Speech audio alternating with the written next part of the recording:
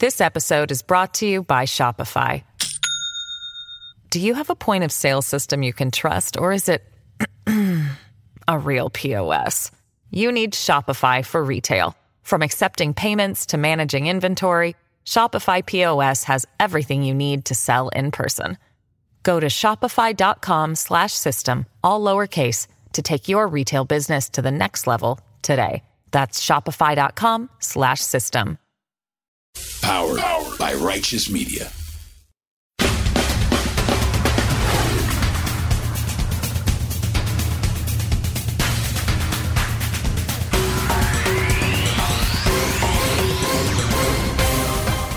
Welcome to Independent Americans. Welcome to a very big episode 199. I'm your host, Paul Reichoff. This has been a difficult, sometimes exciting, very turbulent year for the entire world. Geopolitically, socially, economically. Whether it's the U.S. midterm elections, the war in Ukraine, or the U.S. versus Iran in soccer in the World Cup. In the massive moments especially, it's time to stay vigilant. Back for the captain, Tyler Adams. Weston McKinney, Dess making a big run. It's meant for him. Dess is stuck in behind. Dess into the middle. Pulisic scores! Might have paid the price. That was awesome. That's USA soccer superstar Christian Pulisic scoring the massive, only, and game-winning goal in the enormous U.S. win over Iran. Maybe the biggest win in U.S. soccer history, 1-0. And our guest coming up actually called it. More on that to come. But Christian Pulisic did pay the price. He crashed violently into the Iranian goalie, but he got the job done. He got the job done for America. Pulisic sacrificed his body. He gave everything he had, rose to the moment, and saved the day. He was the hero. He left it all on the field. But he did pay a price. He was laid out on the field for a long time. He had to leave the game at halftime and was diagnosed with a pelvic contusion. But he did it. He rose to the moment. And some are calling him Captain America, which is pretty awesome. He kind of looks like Steve Rogers. And in this episode, I wore a Captain America shirt in his honor because it was gutsy, so gutsy. We needed a leader to step up and rise to the big moment, and Pulisic masterfully delivered. And it was a gutsy, driven, cooperative game all around. These guys are representing the best of what the USA is all about. And they've been fantastic for my kids to learn about. And yes, I'm extremely cranked up about the whole thing. I may or may not have worn a ton of red, white, and blue gear, including a Stars and Stripes cowboy hat, to drop off and pick up my boys for school this week. And half of the New York City parents in our neighborhood may or may not now think that I'm an insurrectionist. Sad but true. Nevertheless, on game day, I was picking up the boys early for a special lesson on global politics, geography, marketing, human rights, leadership, and more. Because that game was about so much more than just soccer or football. And much respect to Iran. Lots of guts on that team, lots of energy and some flopping, but they gave us a hell of a fight. And all the highest respect to everyone inside Iran fighting right now on the most important fight of all. We in the USA stand with you, the people of Iran, on the most important stage of all. But the U.S. soccer team is moving on. This team and this run is already an inspirational story full of positive role models for kids, especially underdogs, because the U.S. is not a powerhouse in soccer, but they are rising, and they're doing it as a team, working together from incredibly diverse backgrounds, focused on one mission and rising to the moment, and showing the entire world the best of what America can be. This team is every shade of skin color, with many different ethnic backgrounds from all across the country, working together, wearing the flag, rising to the moment, and redefining American soccer and American patriotism for the world and for a new generation. And they're only able to do it because they're unified. And they'll have to be even more unified if they want to beat the heavily favored soccer powerhouse that is the Netherlands this Saturday at 10 a.m. Eastern. And the country will be rooting for them. And maybe for the first time in a while, much of the world will be rooting for them. Because they're the best kind of American underdogs. Because they're fun, they're positive, they're respectful, they're thoughtful, and they're good. And it's only possible because they're unified. Because soccer is a true team game. And so is America. And for our soccer team, but even more so for our country, stakes have never been higher. Stakes is high. You know them stakes is high. When you talking about And we can only rise to those high stakes. We can only meet that massive moment. We can only defeat those enormous enemies if we're unified in a common mission. Because America is not a soccer team. And America is not a party. It's a mission. And independents especially are ready to meet that mission, to lead, to inspire, to galvanize, to fight, and to win. And as we approach our 200th episode of this show, it's time to take all our learning, all our allies, all our resources, and focus on winning. Winning for America and winning for America's future. And in order to overcome the mess, to overcome the bureaucracy, to overcome the hate, to overcome the partisanship, to overcome the division, to overcome the two parties that are deeply entrenched and well-funded, we must be unified. We must be relentless, and we must be strategic. And the conversation with our guest in this episode is a major step toward doing that.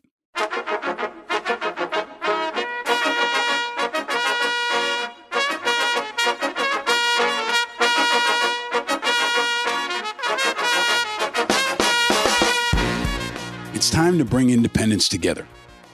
We can't let the perfect be the enemy of the good. And my enemy's enemy is my ally. And we have many allies. You've heard from lots of them on this show. And it's time for us to lead in making it happen. The world is united around the World Cup. It's time for Americans to unite too. And in this episode, you're finally going to hear from Andrew Yang, candidate for president, candidate for mayor, patriot, activist, and father, and now co-founder of the Forward Party. And you're going to hear his plan for independence and how he's working to meet this moment. And in the weeks and months to come, you're going to hear from other top and rising leaders about what they're doing to meet this moment, and specifically what they're doing to unite and empower independents to protect, defend, and improve our country. But few will be more high profile than Andrew. He's a man of the moment, and he has a plan. It's one I've pushed on, highlighted, and criticized. We've had guests react to it, and I've said many times before, the spirit animal for independence in America is not Andrew Yang, it's George Washington. But maybe Andrew Yang doesn't want to be our spirit animal. Maybe he doesn't want to be our spokesperson. Maybe he doesn't even want to be our leader. But he does want to make a positive difference.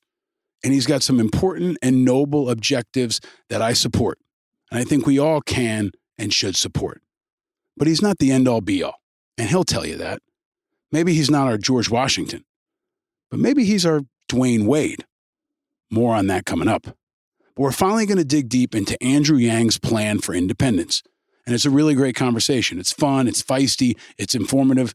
And for the first time ever in public, he shares a secret plan he had for what he would do if he was elected New York City mayor. You've never heard this before. I don't think anybody's heard this before publicly. And I'm sure this entire conversation will leave you smarter and maybe even inspired. But before we get to Andrew's plan, it's time for you to hear about mine. I'm a strategist.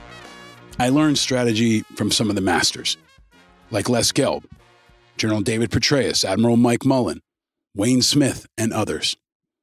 And I've learned from many of the guests we've had on this show.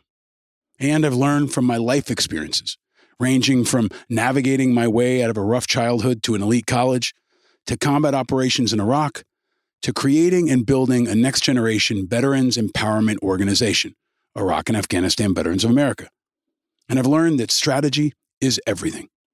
If you don't have a strategy, you cannot win. And I like to win. And there's no team that I want to win more than America. And as we've long discussed on this show, in this moment, we're at war. We're at war against enemies, foreign and domestic. We're at war for the soul of America. And if you want to win a war, you need a war plan. Now, like every plan, it'll change. That's good design. A plan should always be evolving in response to changes on the ground. As the old military saying goes, no plan will survive enemy contact. So I expect it to evolve. I expect it to adapt, improvise, and overcome. It's far from perfect. But I also learned we can't let the perfect be the enemy of the good. And with the stakes as high as they are in America right now, we don't have any more time to waste. So it's time to stop revising and editing and start executing. And in some ways, we already have been. Independent Americans isn't just a podcast. It's not just a brand. It's a movement. And every good movement needs a real plan. And now, I'm ready to finally share with you mine. I've talked a bit about it for the last few months and teased it in a few places.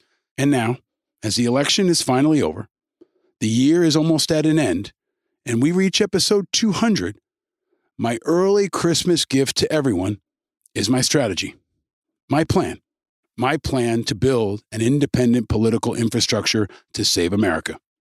And it's called Operation Independence.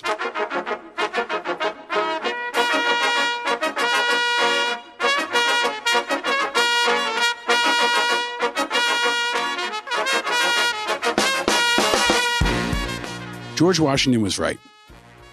He said, however political parties may now and then answer popular ends, they are likely in the course of time and things to become potent engines by which cunning, ambitious, and unprincipled men will be enabled to subvert the power of the people and to usurp themselves the reins of government, destroying afterwards the very engines which have lifted them to unjust dominion.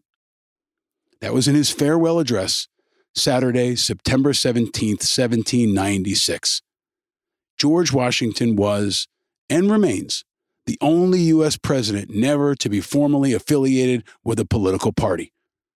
And his words ring more true now than any other time in American history. America is fucked in many ways, and our broken, partisan, self-perpetuating, and preserving two-party system is a huge part of the problem. And independence can help, maybe more than any other group in America.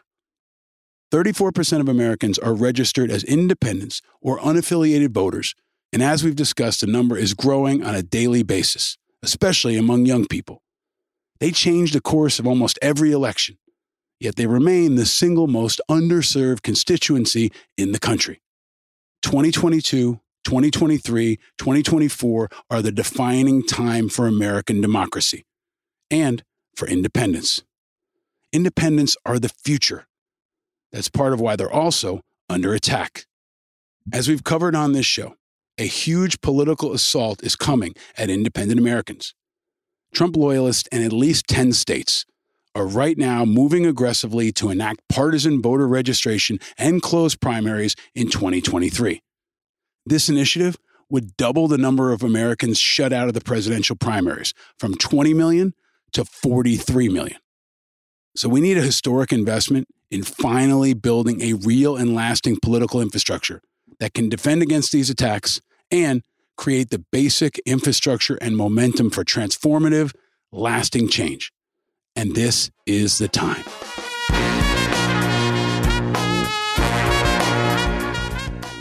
The goal of Operation Independence is clear. It's the creation of a disruptive, leading, independent political organization and momentum behind a new movement of independence in America. We have the plan, and we have the leaders. You can see it all right now at OperationIndependence.com. And we're positioned to lead the charge. And our friend John Updike from Open Primaries is going to help us do it.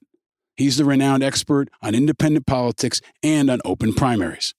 And I've got a lot of experience in disruptive movement building, advocacy, and media.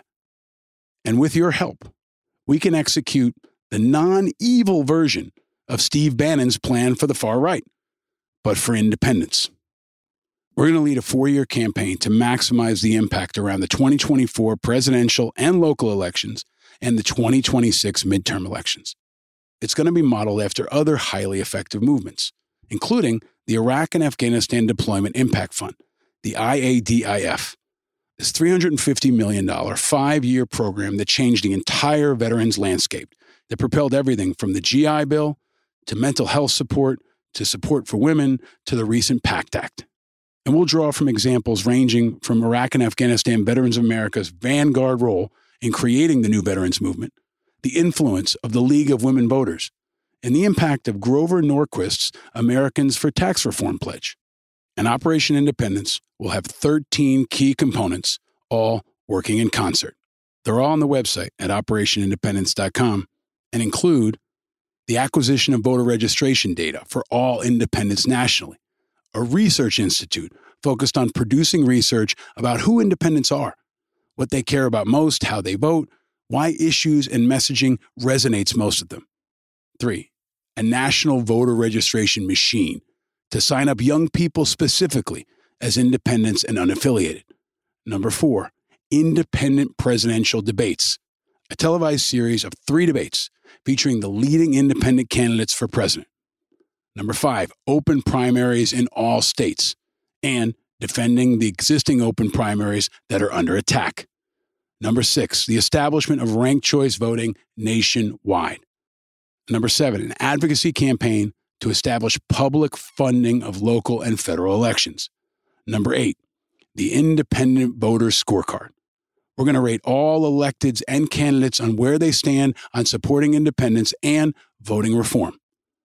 9, a fund to specifically support the best option as an independent candidate for president in 2024 and candidates in the 2026 midterms and again for president in 2028.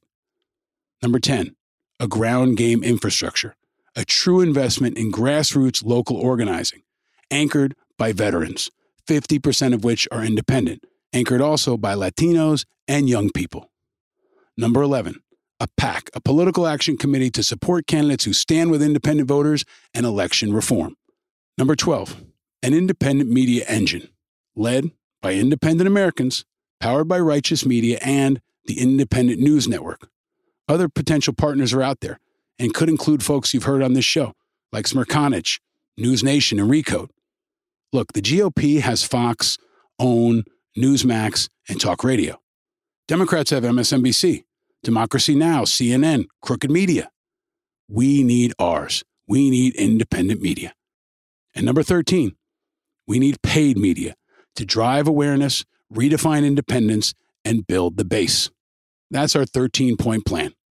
And it's got 5 key phases that start now and culminate at the 2026 election. You can find it all at operationindependence.com now. Independent doesn't mean the middle. It means none of the above.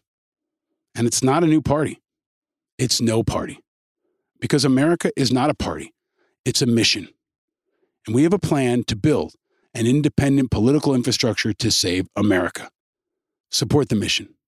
Join the Operation Independence movement now. This is our time. This is our movement.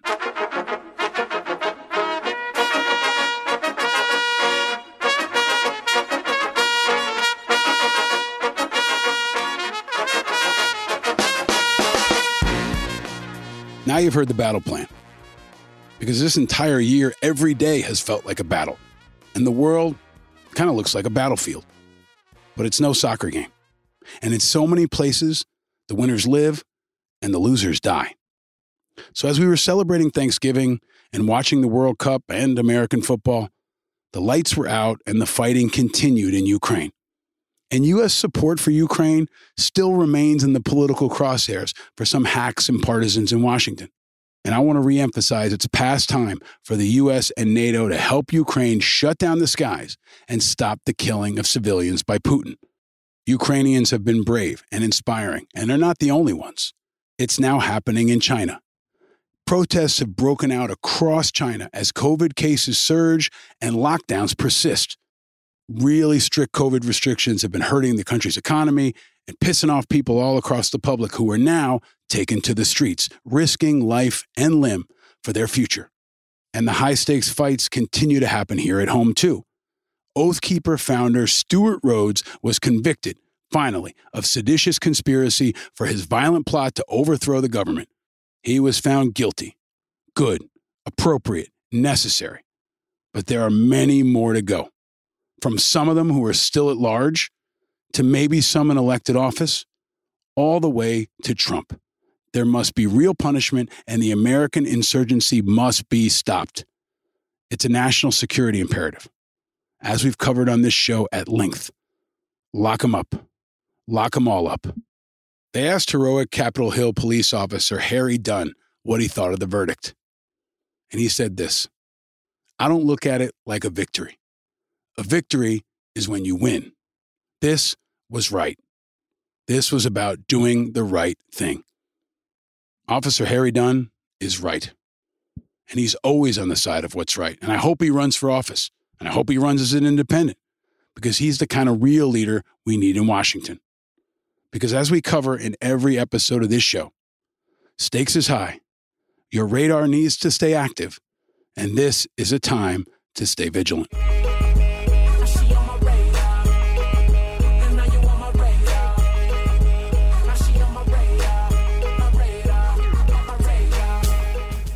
The independent wave has arrived. We are the future. But independents haven't been really well led, well united, or well supported. And this is our time to change that. We now have leaders rising. We have voices emerging. We have organizations growing. We have attention increasing. And now we have a unique opportunity to unite. America is not a party. It's a mission. And it's time to focus on that mission with a plan, build a war chest, raise an army, and get to work. We've seen that the World Cup is a rare time every 4 years when the world truly unites. More than the Olympics, more than the Super Bowl, more than anything else.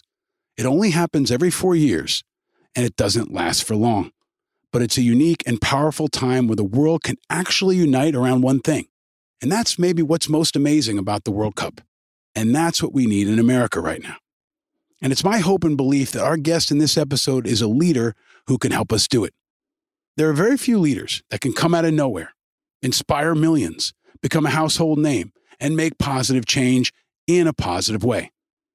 And whether you're a Democrat, a Republican, or an independent, you have to respect the spirit, the story, and the potential of a truly important, inspiring, and now iconic American that's changing what America's been, what it is, and what it will be.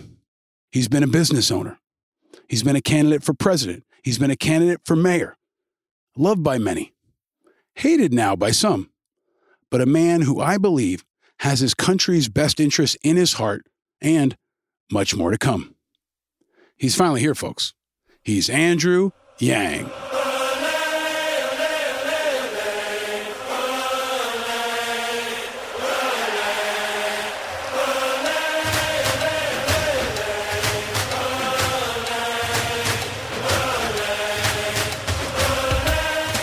Andrew Yang is someone people cheer for. He's someone people listen to. He's someone that people follow. And he's been a uniquely positive and disruptive force in a uniquely dark and trying time. He's been on the biggest stages in American politics, and he may be just getting started. Andrew and I are almost the same age. I'm older by only 4 days. We grew up in the same state, only about 2 hours apart. And now we live only about 50 blocks apart. We're both the father of 2 boys. We both have amazing and inspiring wives. We both care very deeply about our city, our state, our country, and our world. We come from different backgrounds and from very different political backgrounds. He used to be a Democrat. I've always been an independent. He's a Jets fan. I'm a Giants fan. We disagree on lots of stuff, and we agree on lots of stuff. And now we're on the same team for the biggest game of all.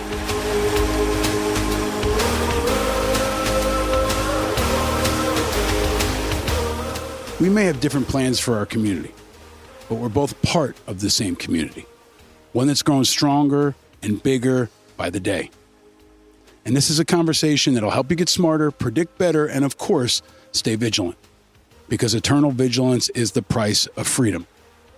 And this World Cup, this winter, this end to the year, this start to 2023, it's time to pay that price, to rise to the moment, to work together as a team, to put it all on the line and lay out and sacrifice for our country, just like Christian Pulisic did on that goal. It's time for us all to sell out and get that one goal that can change everything.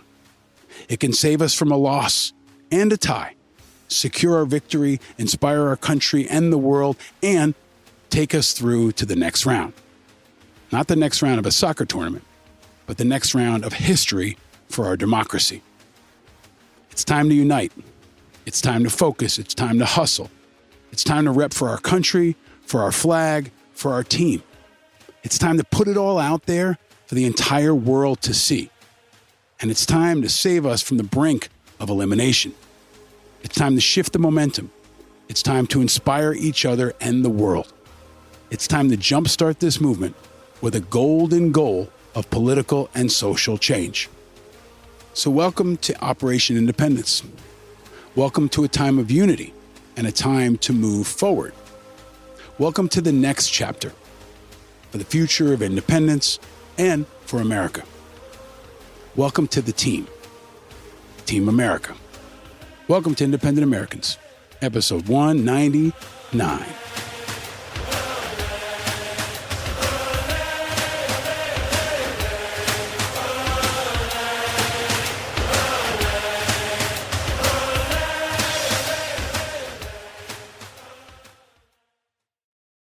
This episode is brought to you by Shopify. Do you have a point of sale system you can trust, or is it a real POS? You need Shopify for retail. From accepting payments to managing inventory, Shopify POS has everything you need to sell in person. Go to shopify.com/system, all lowercase, to take your retail business to the next level today. That's shopify.com/system.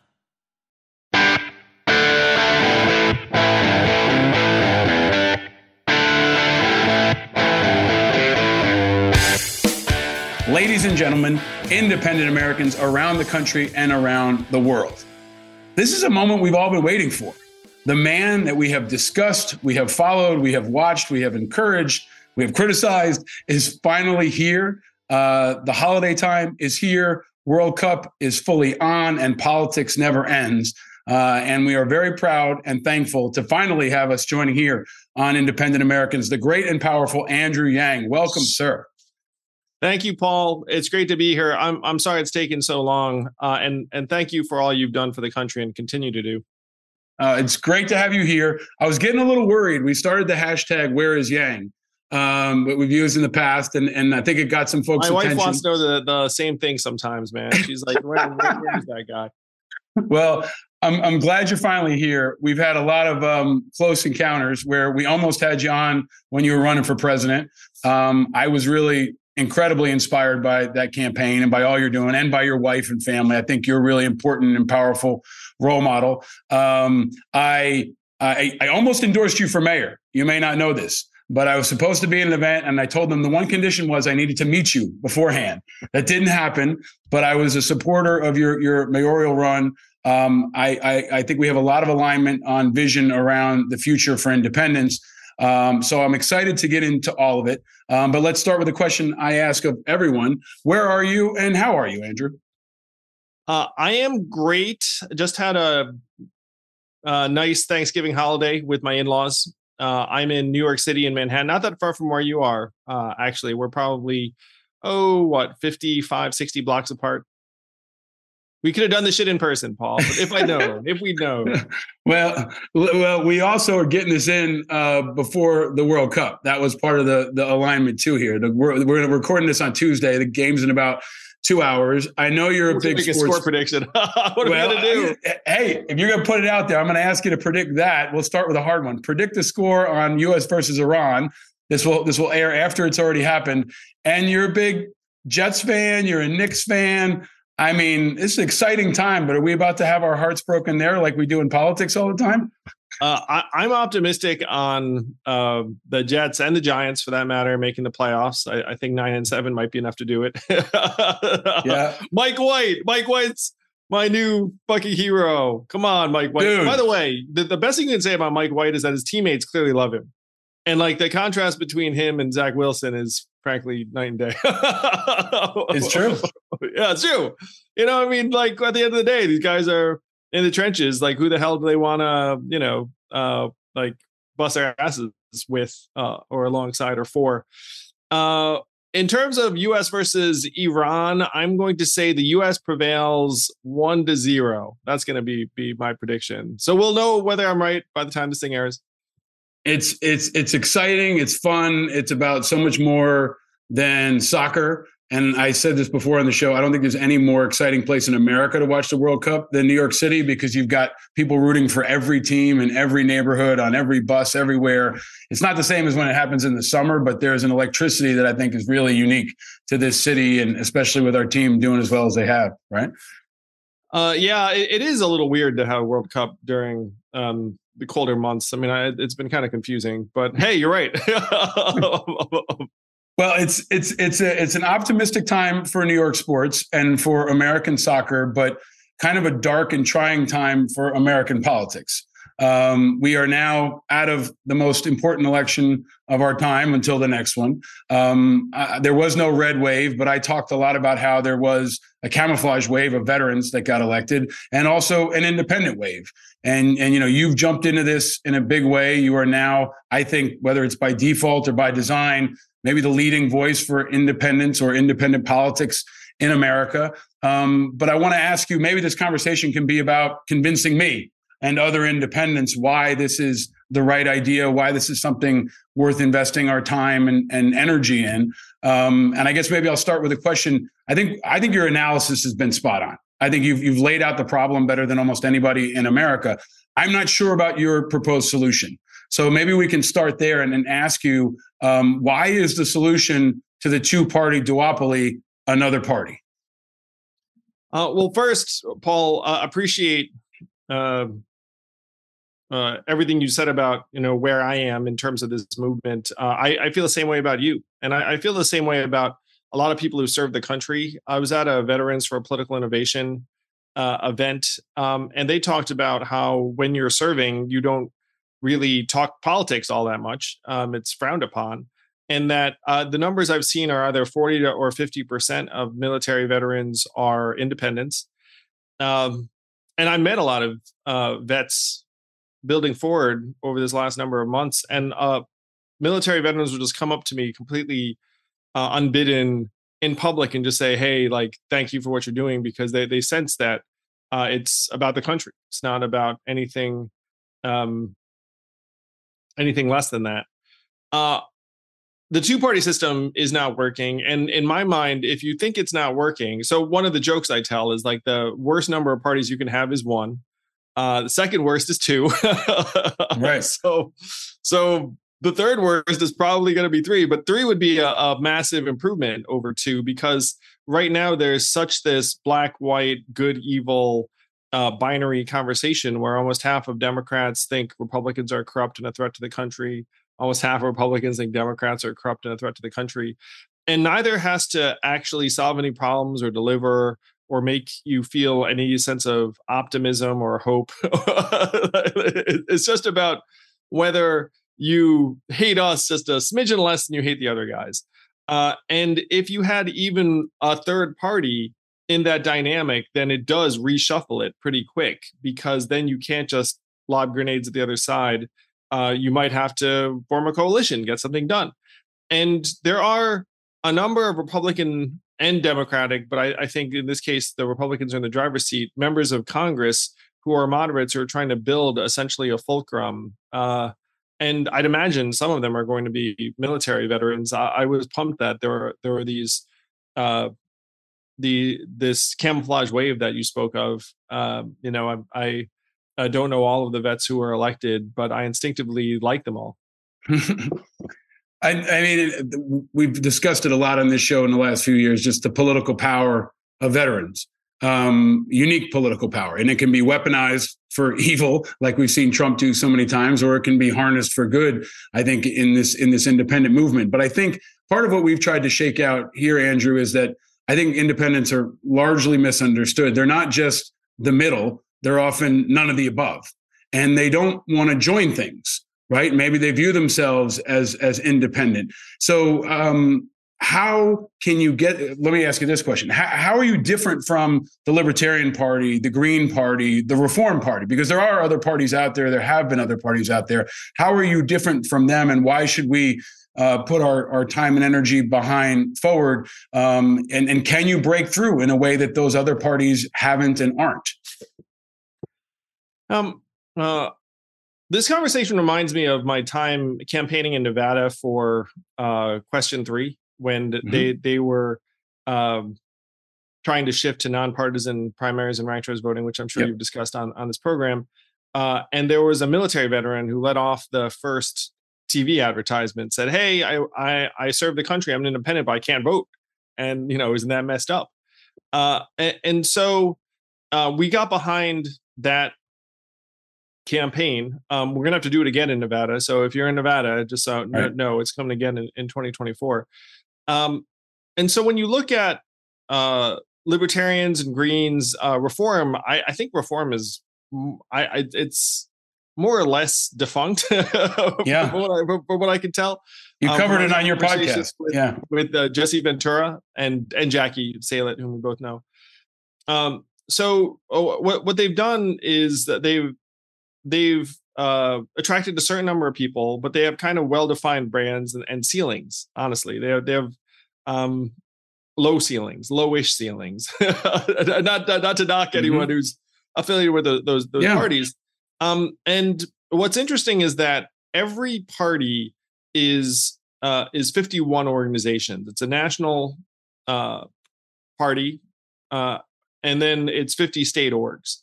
And so, as someone, and you're an operator, I'm an operator.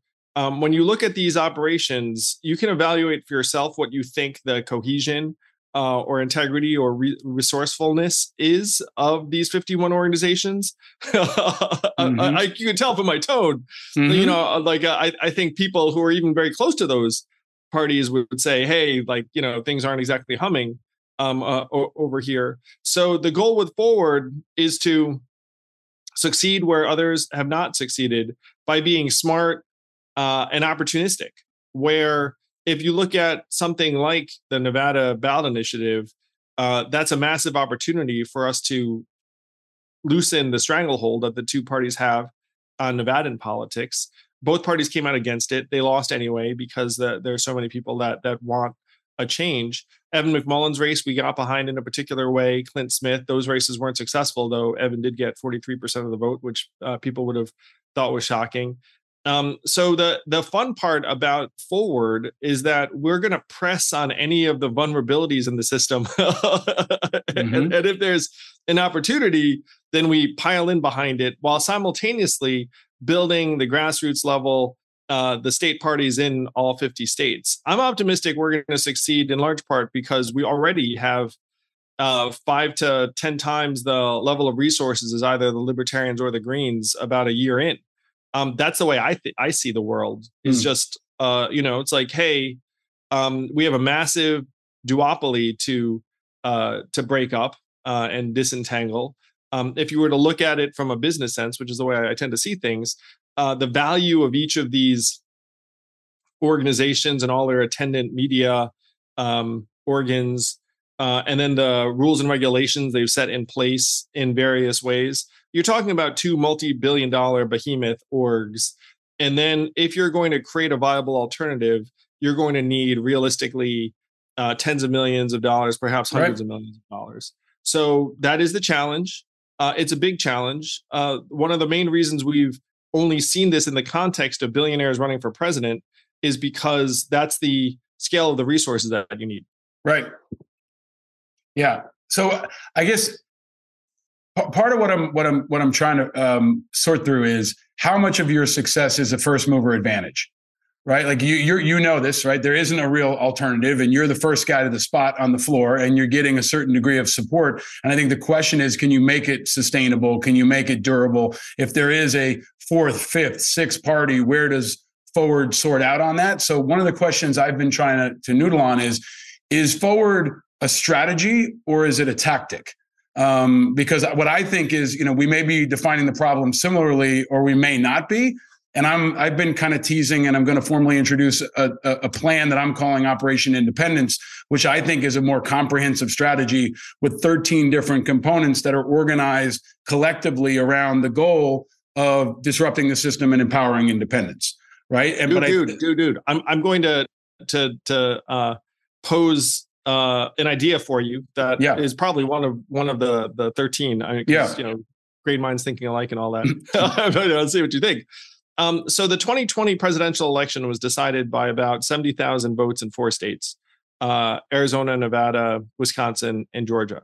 So what we're going to do, and would love your help with this, and if people listening to this are into it, what we're going to do is we're going to gather up independents and swing voters in those 4 states, and let's add in Michigan and Pennsylvania, gather a block of several 100,000 genuine independents who say, look, we're up for grabs. We live in these 4 states. We're going to swing the election to whichever major party decides to back nonpartisan primaries, ranked choice voting, gets out of the way of the ballot initiatives, starts looking at multi-member districts and the Fair Representation Act. And we can genuinely push the whole system in a direction, because it's so stupid and polarized and locked up, that 99% of our votes don't matter. But you know whose votes do matter? The independents and swing voters in Nevada, Arizona, Wisconsin, Georgia, Michigan, Pennsylvania. What do you think? 4 and 6 and 24. Yeah, without a doubt. I mean, you've got a hard sales pitch here, right? And I think that's what I want to get into too, because I think the sales pitch sometimes doesn't land for independence. And I'm going to come back to it, because I agree with everything you said. I'm just not sure I need to be a part of the Forward Party to do that. Right. So when I talk about the 13 points, it's things that you support, like open primaries and public funding and ranked choice voting. But I also think it's components like building a media wing, because we don't have an independent media wing. That's on the list too, bro. I want to see your 13 list. Keep going, because it has to be. Well, great minds, man. Let's do that too. But there also has to be research. There has to be voter registration. Yeah. Right. There has to be a grassroots galvanization of a true movement. We're kicking off a C3 with. But hold on, let me finish if I can. But this gets to the other part, which is the Forward Party is most often identified with you, which is a challenge. I think you recognize that as well as anyone, because independents are going to be reluctant to join a party run by a guy who was a Democrat a year ago, right? You're recruiting for your team, and a lot of folks don't trust it. So how do you square that with folks who are worried that the independent movement shouldn't be joining what could be viewed as the Yang Party, right? It's led by you. It's named by you. It's called the same thing your book was called. So how do you square that circle with folks like me that are independents that don't know if it's truly independent? This is one of the joys of trying to build a tribe of folks who are, by definition, independent or not super into joining. Right. and by the way, I kind of resemble this myself.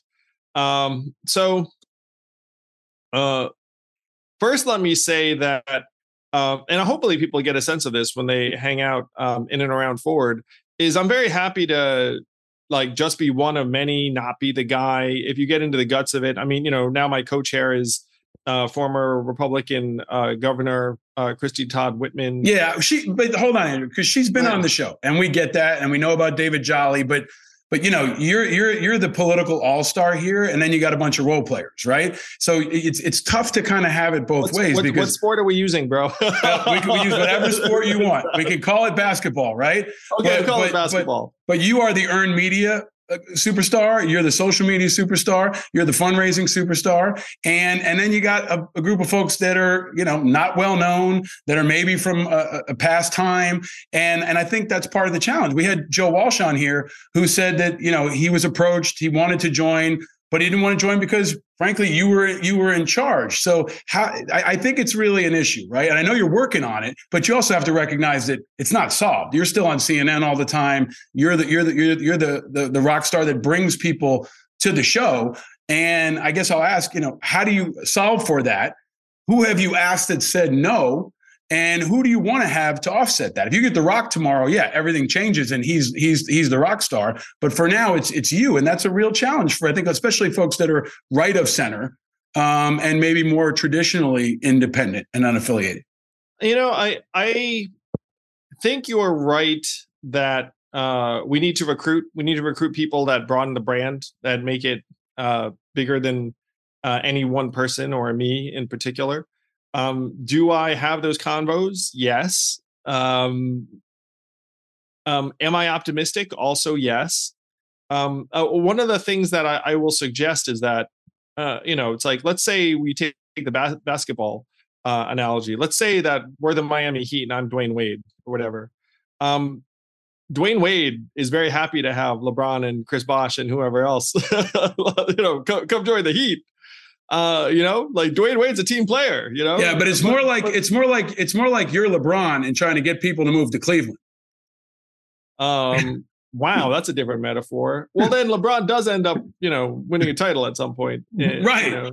Right. But you get my point. Is like there's a lot of folks that are just going to say, hey, look, and I've used examples from the show. We've had Admiral Stavridis on the show. We've had Mike Mullen on the show, right? I mean, it's not, if Colin Powell had started an independent party, 2 decades ago, it would have been a very different makeup. So by default, it is largely got your fingerprints on it, right? Especially on the ground. When you meet those organizers, a lot of them are Yang organizers who believe in you. Yeah, and I think that the org's going to shift over time as the coalition grows.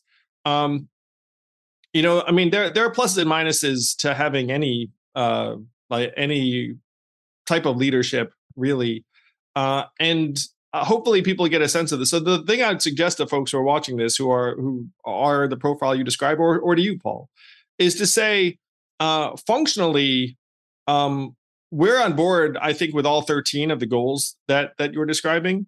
And what Forward is meant to do is provide a coalition for people who are trying to get these 13 things done. By the way, most of which are very, very difficult and will require 7 or 8 figures, maybe 9 figures, et cetera. Yeah. I mean, we're trying to move a mountain. Now, in my opinion, the mountain needs to move. If the mountain doesn't move, we're all fucked. And history's on our side because this thing's disintegrating. Mm-hmm. Mountain's going to fall on everyone if we don't, get this job done. So I'm very confident that we're going to be able to do it.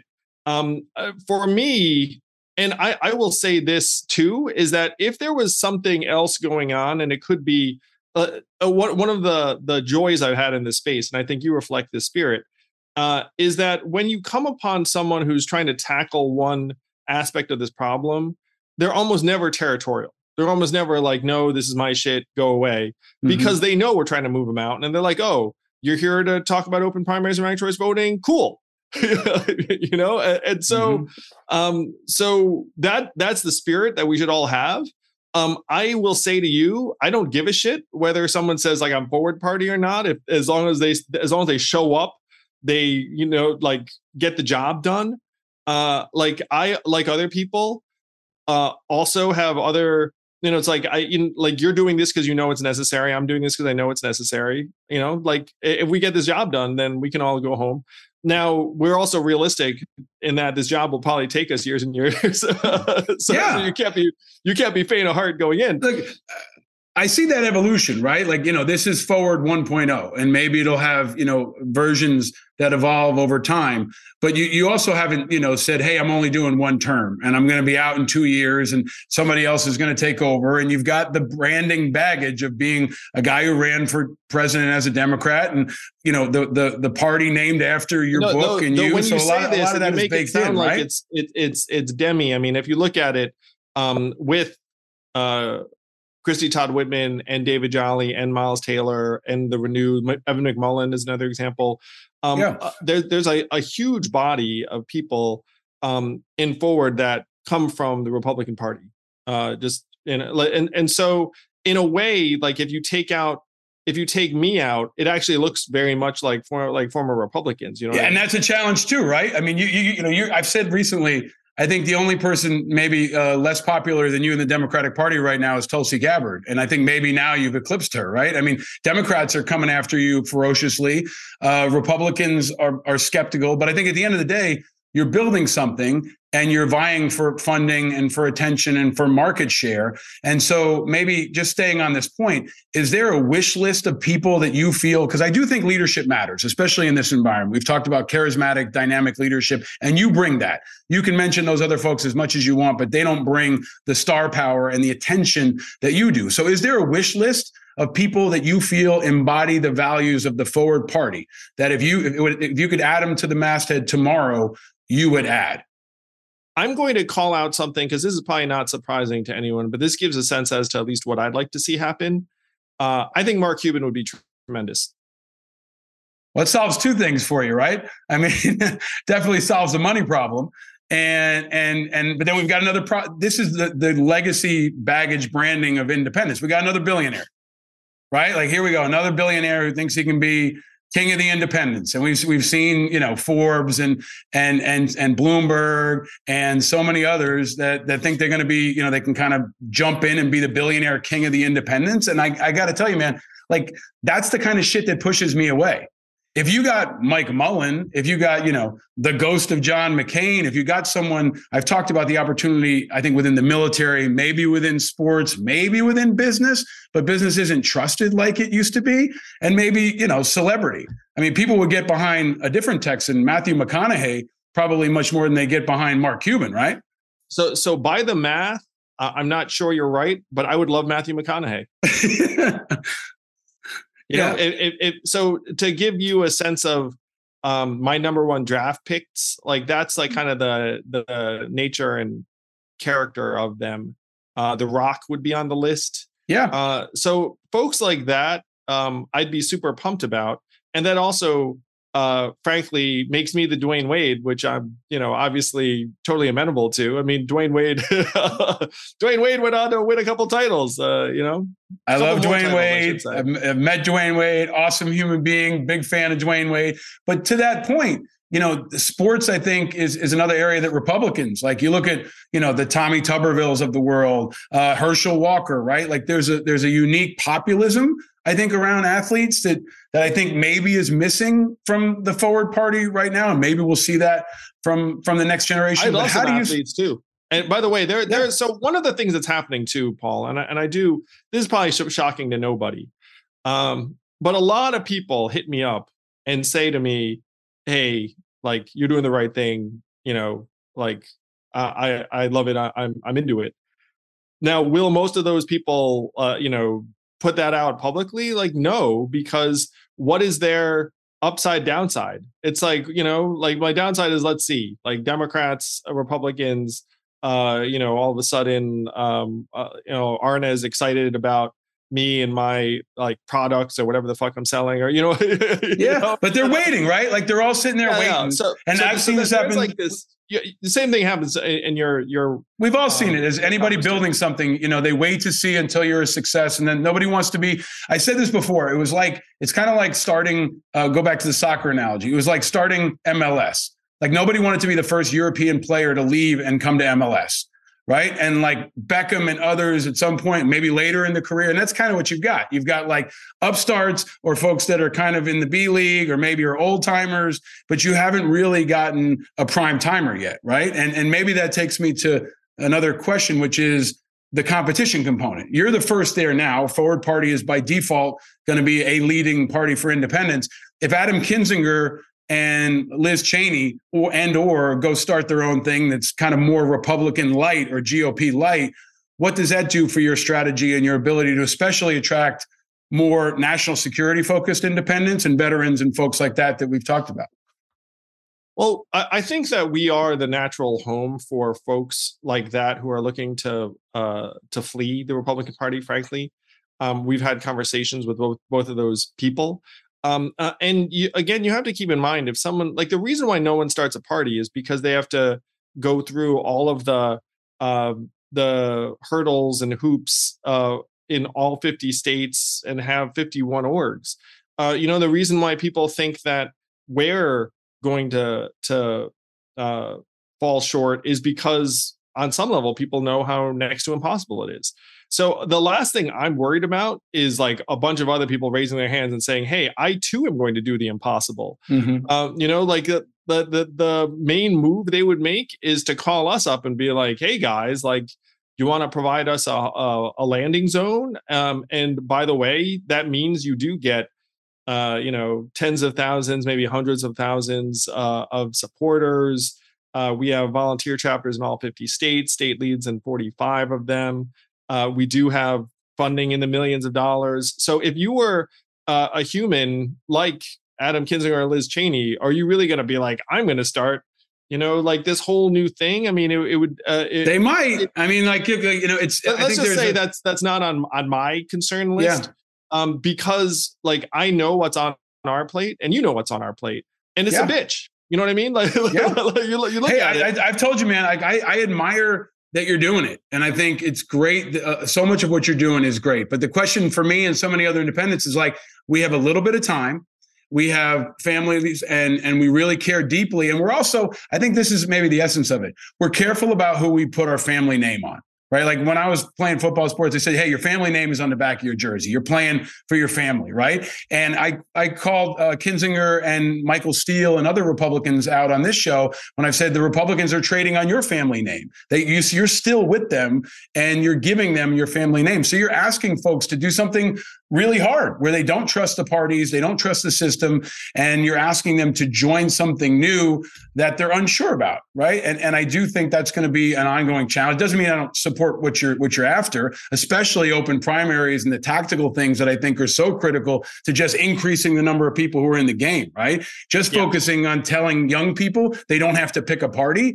They don't know that, right? And if you can help move the needle on that, I think that's a huge outcome for the country.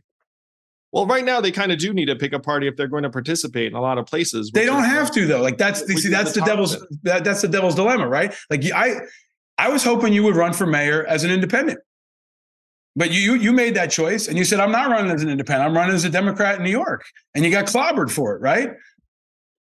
Yeah, I mean, heck. So one of the things I want to lay out the timing. So first, let me say that I'm so proud that I was endorsed by the firefighters and police captains. Some of like the proudest days of my life, accepting those endorsements. So I write this book in 2020, and I figure out, hey, two-party system is broken. You need to create a better path. And there were 3 approaches to do it, which I didn't say in my book, but I'll say it here. 1, you start a nonprofit. Problem probably won't work. No one will give a shit.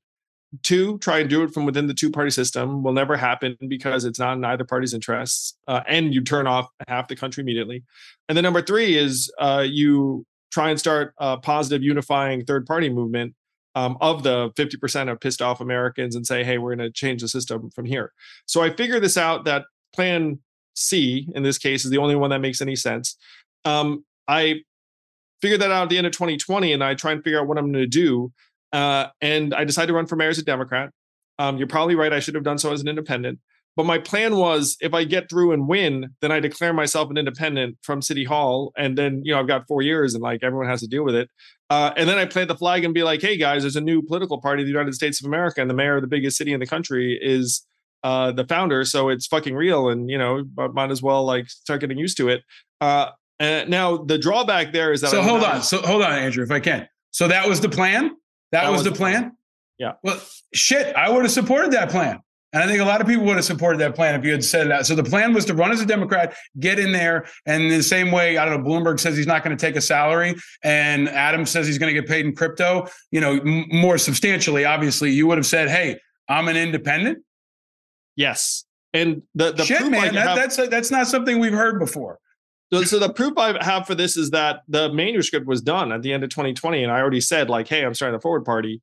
And then I had to tell the publisher, look, keep that manuscript in a vault, because if, I just got to get through this fucking election and then we can publish the book after I win. And then, then we can have fun. And the publisher is like, well, shit, you might be the mayor of New York then and promoting this book. So I guess that's a win. So that, that was always the design. I will say though, that there was a significant part of me that thought that the Forward Party would have a better chance if I was actually building it. Because if I was the mayor of New York City, I would have very little time to do party building. I would just be trying to make the city habitable. And you'd be in a Shark Tank with everybody coming for your throat every single day. All right? the time. Yeah. So, but I think that I'm glad to hear that, frankly. But I also, it also takes me back to another question, which is, you've been great at pushing forward ideas, right? And it's been hard for you to get votes. It's been hard for you to get the conversion or the customer acquisition or whatever, example we want to use from the business world. So I think that's my question going forward is are you going to be able to actually build a sustainable model of membership of activists, of people who say, I'm going to wear the Forward Party t-shirt on my chest? And I guess the question I have is, what did you learn from the mayor's race? What did you learn from running for president that will help this venture, frankly, be more successful in the outcome at the end? Well, we're already the third biggest political party in the country by resources 13 months in. Yeah, but by default, right? But you can say what you want. It's like, that's a fact.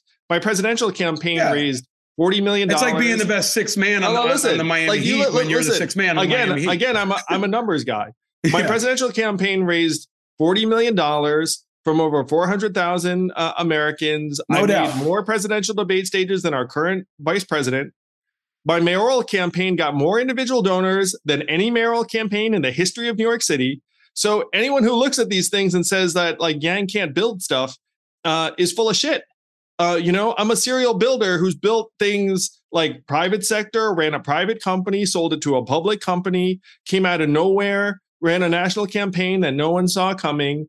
Forward Party is on its way. Now, if you say, look, like, hey, the goal is to, win 51% of the vote in particular districts, I would say, well, sure. Like, let's try and find individuals who represent their constituents in that environment and get them over the top, like Evan McMullin, like Clint Smith, like whomever.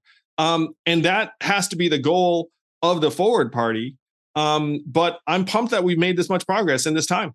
And I think you should be. But I think there's also the difference here is that those, at least the two last ventures, right, were about supporting you and people who believed in you and people who wanted universal basic income on the presidential stage. And they wanted you. I thought you'd be a great champion for New York City. I loved how much you celebrated the city. I thought you'd be a great ambassador for the world and you'd inspire people when we needed it after COVID, right?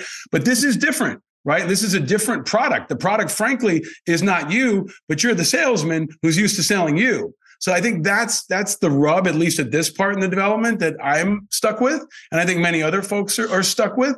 So but in this case, Paul, it's the product that you, in your case, have wanted already for a long time. It's the outcome I want. It's an outcome I want. I don't know if it's the pathway to get there. That's where I keep coming back to. Like when you laid out those three. And this is where I'm going to push back. Okay, because if I want ranked choice voting, right? Yes. Or if I want, let's open primaries. Let's use that because that is the thing that I think is most urgent, right? Is the Forward Party going to help move that forward? Yes. You used the example earlier of three options, one of them being nonprofit. I actually saw this in the veterans movement where they raised $300 million and it was led in a nonprofit model and there were billionaires and small donors and it created a movement that now is propelled 50 nonprofits and, passed the GI Bill, parity around mental health, huge advances for the movement that are not unlike the political advances we're trying to get here. So I still go back to, I don't know if the party is the right strategy. Right. And I think it might be more of a nonprofit, even for-profit meld of something we haven't seen before. But we want the same things, Andrew. I think the question is, why, I think you're going to have a hard time, at least for now, getting folks to say, here's my email, here's my money, here's my time with Forward Party instead of open primaries or just supporting the Nevada initiative without you guys. Well, if someone is busting their ass for open primaries or Fair Vote or any of the other awesome organizations who are doing stuff, fantastic. And the fact that Forward Party is representing another approach that's nakedly political you can, if you were just to be, like open-minded about, just be like, okay, it's like it's a missing piece of the puzzle that now it's filling in, and it might not be the thing that I want to like do, because I'd rather volunteer for like the nonprofit. But I'm going to show very, very clearly an example of how this shit happens in real life, because politicians, shocker, will respond to politics. And if you look at the state of Connecticut, Governor Lamont came out for ranked choice voting 3 months ago. Why did he do it? Was it because a nonprofit presented him a white paper? Of course fucking not. The reason he did it was because his consultants told him that it was going to be worth 3% in the gubernatorial race against a Republican, and it was a tight race. Now, the reason why it was worth 3% is because there was a third-party gubernatorial candidate in Connecticut 4 years ago, in 2018, that got 4% of the vote. It earned them a ballot line that then, now this past cycle, they had as currency to trade in return for both gubernatorial candidates endorsing ranked choice voting.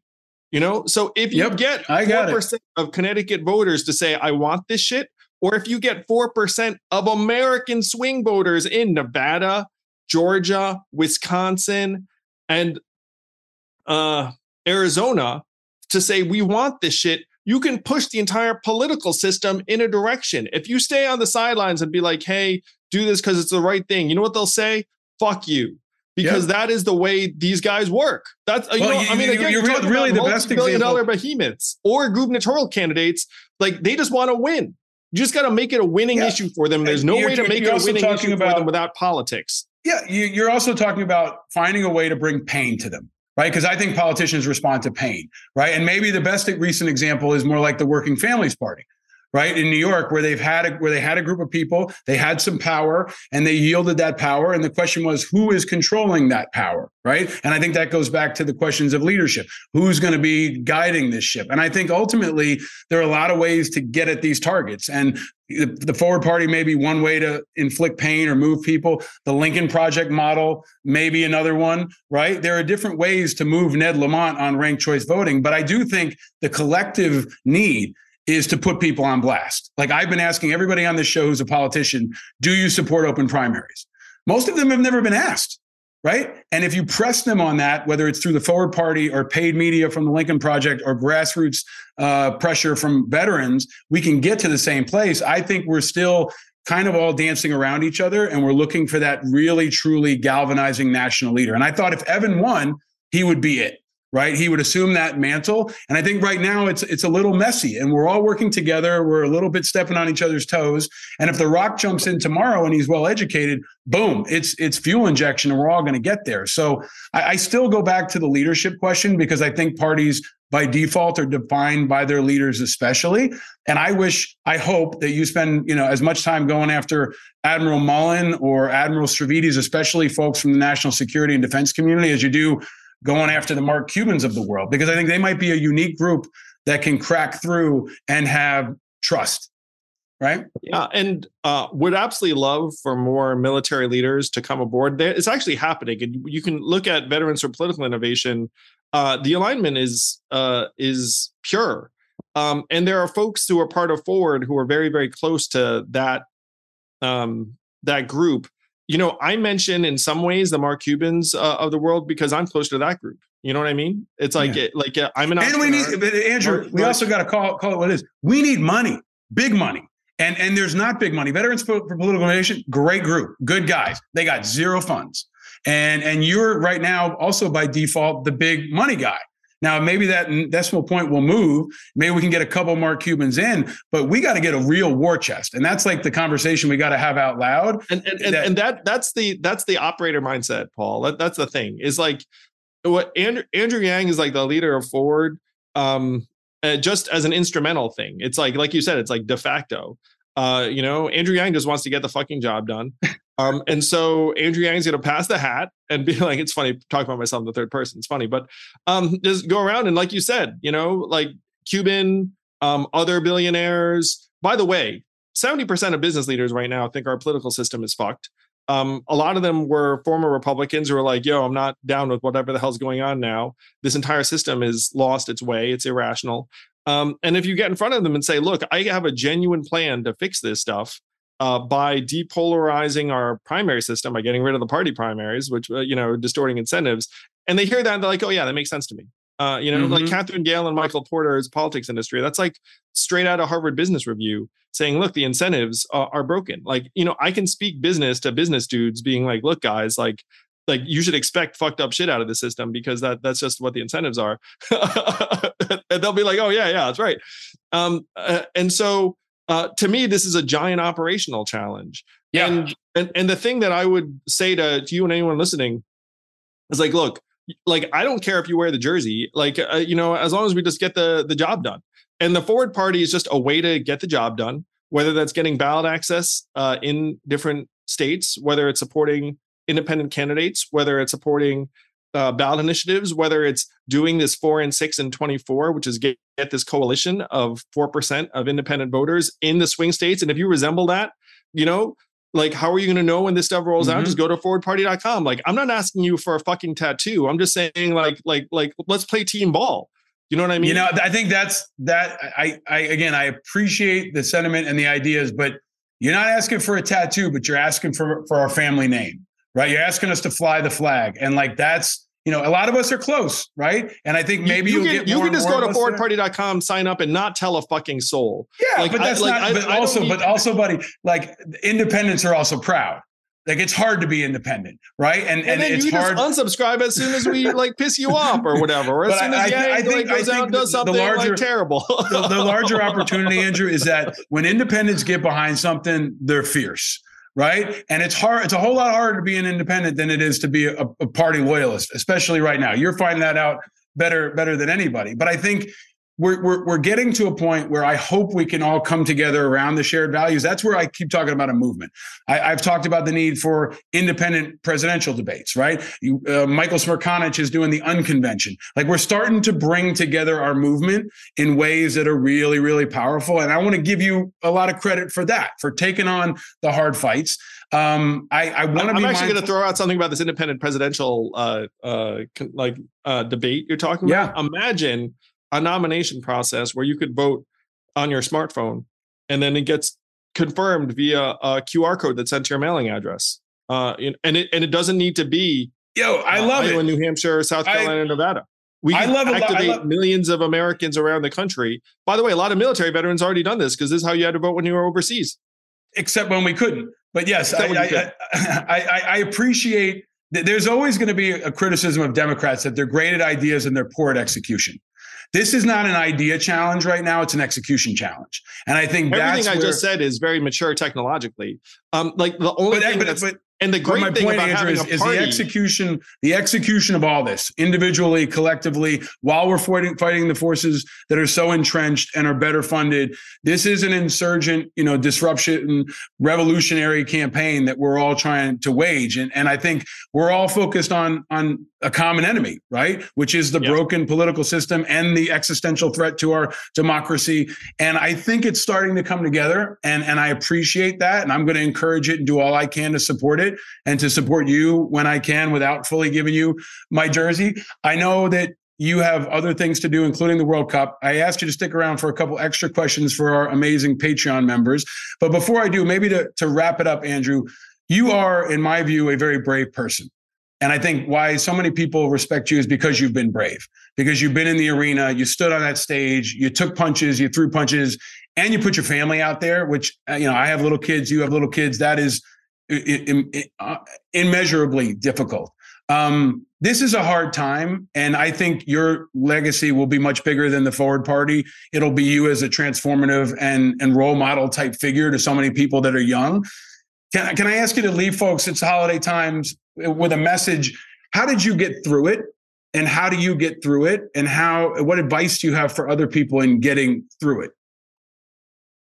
Well, thank you, Paul. I appreciate the kind words.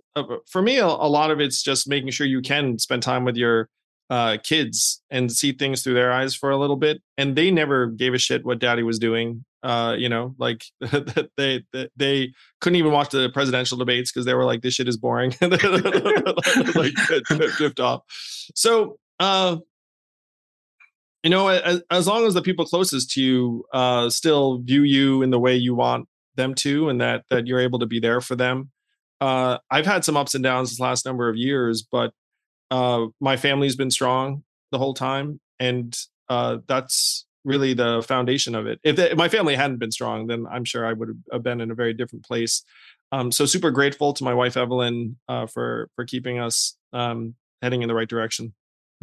I really do, believe that you and Evelyn have been role models in ways that folks can't fully quantify. We're going to hear from folks, from kids, a generation from now that got involved because they saw you and because they were inspired by you. And I think that's going to be maybe one of the most important parts of your legacy. What's funny, Paul, is I actually see things in reverse. Like I think that the Forward Party is going to have this tremendous multi-generational legacy long after no one remembers who the heck Andrew Yang was. Well, they're going to tell you to change the name 100 times if you want to attract independents and do all the branding manipulation whatever that iteration of Forward is, man. Right. Well, by then maybe Mark Cuban is giving you $1 billion and you're mayor of New York City as an independent, or maybe you're fixing the Jets, or maybe fixing the Knicks, which might even be a harder challenge. Dude, the funniest thing that happened to me in all of this stuff is that I ended up in a feud with James Dolan when I said to someone and be like, if he really loved New York, he'd sell the team, which I thought was just like a, stupid Knicks fan joke that like everyone says. And then MSG had this like freaking literally on MSG.com, like blasting me. And I'm like, are you kidding? Your press people are like, you're so thin skinned. These are the people, didn't they throw out Charles Oakley, or they threw out somebody? Yes, that's exactly what I'm talking about. I mean, the defensiveness, the pettiness, like that, like throwing out fans who also, by the way, yell at him, like sell the team and whatnot. Well, so, I would be all for him. I would be all for him making his music career his full-time job and having somebody else run the Knicks. That was the most surreal. As someone who grew up a Knicks fan, that was the most surreal experience of this entire number of years. Was what the fuck? Like MSG is like being like, yeah, he doesn't know what he's talking about. But you're asking. Part of what you're doing at the Forward Party is you're asking people who grew up in Manhattan as Knicks fans to go be Nets fans. Like that's what you're asking them to do sometimes, and that's a hard thing for us as independents. Is to it is to understand what this new thing is, and you're really trying to rewire people in a way that I think is hard. But I think the future is the youngsters, right? The future is the youngsters. Is that I want to provide a home for people who want that home, who benefit from it. I'm not someone who's going to be like, you must do this, like da da da. It's just that there are some people who really want a tribe to join. And it is like a way to organize people. It's a way to get shit done. I get it. And I think you're going to get a lot of those, but I think the core of independents are none of the above. They don't actually want to join, and they don't want to be asked to join, and they don't want to have to join. They want to be truly independent and to be able to have an a la carte series of options in their politics. And one of my asks is to say, hey, look, help us create the a la carte menu, then we can disband. But, all right. But until we change that system, we should come together and then like break up right after. We'd be like, we got a lot out in this one, man. This whole secret campaign to take over the Gracie Mansion is amazing. This sunsetting of the Yang era, I think, is interesting. I hope you'll come back, man. I've really appreciated this conversation and all your leadership. I'm so glad we finally got to chop it up. Our audience appreciates it. And I hope you'll come back and we can continue these conversations. I wish you and your family a very happy holiday. Happy holidays, everyone. Stay vigilant, Andrew. Hug your loved ones. Go Knicks.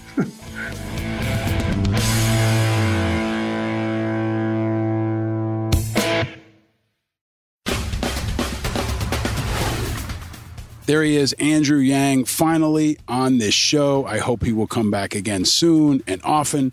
Be sure to check out his book. Follow him on Twitter, as long as that's still around, and on Mastodon or Post or whatever else happens and comes in the next few weeks and days if Twitter collapses. It's harder to keep track of all the new Twitter competitors than it is to track on the group stage of the World Cup with games starting at 4 a.m. local time. But find Andrew and hear him out. Check out forwardparty.com. And you heard it. Andrew Yang called the U.S.-Iran game exactly We recorded that on Tuesday. 2 hours later, the game happened, and he called it exactly. Will he be that accurate about our country's political future? We'll see. But Andrew has a plan, and Andrew is a leader of courage. He's a guy who's on that field. He's putting himself and his family out there to make things better. He's a patriot. He's a leader, and he's definitely a helper. Always look for the helpers. There will always be helpers, even just on the sidelines. Because if you look for the helpers, you'll know that there's hope. The helpers are out there. We see it every single day. If you look for them, you can see them. We use the hashtag Look for the Helpers, and I'll tell you about them. Like this one that's great from just before Thanksgiving time about a young leader who stepped up to meet the moment, to help someone else and hit the biggest shot of her young life. Her name is Essence Collier, and she's only 9 years old. For fourth grader Essence Collier, lunchtime on Tuesday at Racine's Frat Elementary took a sudden and serious turn. I just saw that she was holding her neck, and I rushed there as fast as I can. 9-year-old Essence, or Essie, saw a classmate starting to choke. Where was your friend sitting? Out of nowhere, I saw Essence get up, kind of dart across the classroom. Teacher Samantha Bradshaw was filling in the classroom during lunch. I didn't know what was going on. I kind of said, "Stop!" But before anyone else realized what was happening... So what did you do? I rushed up there as fast as I can, and what you call that thing again? Heimlich? Mm-hmm. I see her go to the other student and wrapped her arms around her and performed the Heimlich maneuver on her. Her classmate's airway was cleared, and within seconds, the girl was breathing fine. I have never seen a student react like that before. She's a fourth grader at Racine, Wisconsin's Frat Elementary School. She said she learned the technique 2 years earlier from a YouTube video when she was 7, and that lesson stuck with her. She remembered her training. She remembered what she knew. She sprung into action. She moved with courage, and she rose to the moment. Now, the school board plans to honor Essence later this month for her heroics, as well they should, because Essence is a true helper. So use the hashtag Look for the Helpers on all social media and share yours. And while you're over there, play Guess the Guest every Wednesday night. I recorded this early, so I don't know how many of you got it, but I do know one thing. A big surprise, not in the World Cup, but outside the World Cup, Delfino got one wrong. Our friend Delfino Sanchez down in Houston, Texas, sounded off last week, and he got one wrong. He said, "Hey, I'm likely way out of left field, but any chance it's the great and powerful Seth MacFarlane or Ted himself, the teddy bear?" He went on to say, "I enjoyed last week's delivery of the 5 eyes. Will Judge stay a Yankee?" I hope so, Delfino. And he said, "Enjoy your Thanksgiving and the 2 games. Stay frosty." Thank you, my friend Delfino. You were wrong. It was not Seth MacFarlane or Ted himself, although I'd love to have them on the show. It was Anya Kamenetz. A lot of you haven't heard that show yet because it dropped over Thanksgiving, but go back and check it out. We talked about how COVID has impacted our children. Anya is a returning guest, a brilliant education reporter, and I thought it was a perfect episode to dig into as we approach the holidays and spend more time around family and friends. We spend more time with children, and we think about what we've got and what we've lost.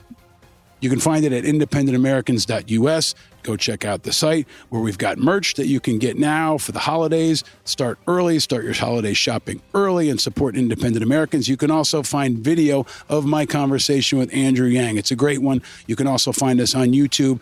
Subscribe on Apple Podcasts, Spotify, or wherever you're listening right now. Go ahead and hit the button and subscribe. Make sure you are subscribed. It only takes a minute. And it's the best free holiday present you could ever give yourself or someone you love. While you're at independentamericans.us, you can also support this show by joining our Patreon community. These are the amazing folks that make our team, that score our goals, that block the shots, that make the passes. And it now includes the newest member, Mark Bernhardt. So welcome to the team, Mark. Great to have you on the Patreon crew. If you're a Patreon member like Mark, you will get an extra conversation with Andrew Yang. There's video and audio, and you'll hear about his first car. It's a good one. You'll hear about his favorite drink. It's a surprising one. And you'll hear about his choice in pancakes versus waffles, which is a great one. You get to hear that exclusively, and you get to hear the whole show with no ads if you're a Patreon member. So check us out at independentamericans.us, and check out the new website that I laid out earlier, OperationIndependence.us. vigilant.com. Thanks to our Vigilant Patreon supporters and all of you listening, we'll continue to bring you the Five Eyes in all our podcasts and all our projects and everything we do. Independence, integrity, information, inspiration, and impact. And it's brought to you by the all-stars on the Righteous Media team who continue to score goals when we need them most. Creative Chris Rosenthal, brilliant Bill Schultz, and precise Paula Hernandez. And they're backed up by our all-star backline of my wife and two boys.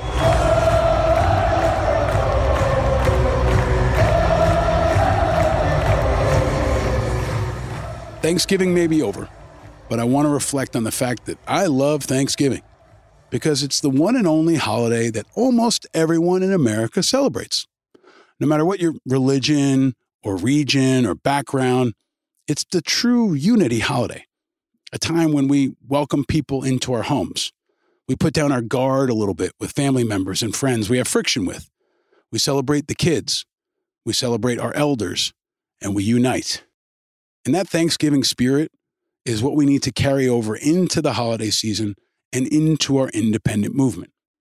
We have to make our movement Thanksgiving, the World Cup, the Super Bowl, the PACT Act, and Afghan Adjustment Firewatch, and more all in one. We have to make it welcoming. We have to make it about community. We have to make it about team. When the U.S. plays the Netherlands, we'll already have won. Because America survived the group stage and made a statement that our best days are ahead. We've shown a new generation what is possible and what they can do if they work together. That's what my kids are seeing. That's what my kids are learning. And soon, that's what my kids will be leading. On the playground, they play soccer all the time. They play lots of other stuff too.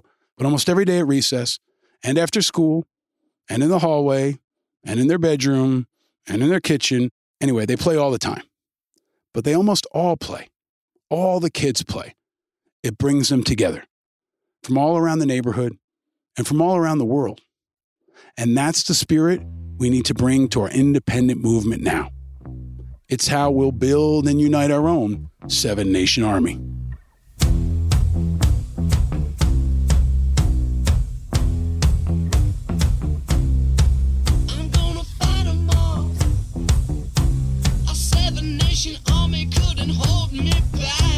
If you've been to any major soccer game in the last few decades, you know this song and you know how it unites people.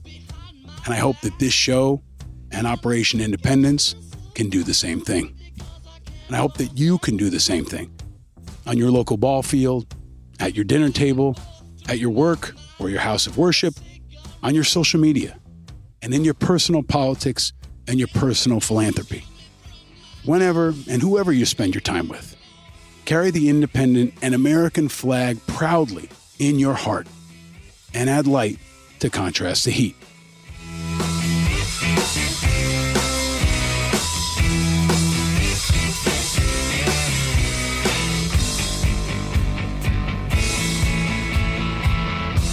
It's time to unite our community, unite our movement, unite our team, unite our army.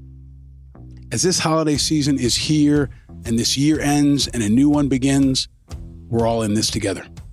And independent Americans are leading the way. We're fighting the forces of ignorance and stupidity, and we're greatly outnumbered, but we can win, especially if we're unified. The World Cup team showed us that. And today, another team showed us that. Tunisia showed us that against France, beating them 1-0. And Andrew Yang is showing us that. And if you're still listening, especially if you've been listening since we started 200 episodes ago, you're showing that. The good guys and gals can win in fights big and small, and in the fight for the future of our country. On the soccer fields of the World Cup in Qatar, at the ballot boxes in Georgia in the next week, and in communities big and small all across America, we can win against the biggest threats: gun violence, Putin, extremism, the two-party duopoly, apathy, indifference, hate, maybe even the Netherlands. So stay vigilant, my friend, because eternal vigilance is the price of freedom. And no, you're not alone in your vigilance. We're all vigilant, and we're all on the same team. And the independent wave is continuing to grow because we're all in this together, especially this World Cup, the World Cup of soccer and the World Cup of democracy. From Christian Pulisic to Steve Rogers. From the Hypnotic Brass Ensemble to the countless artists who have covered the Ole Ole Ole song to the legendary White Stripes. From 9-year-old Essence Collier to Andrew Yang to you. I'm your host, Paul Rieckhoff. Thank you for listening. Down with Putin. Slava Ukraine. Stay vigilant, America. And go USA! USA! USA! USA!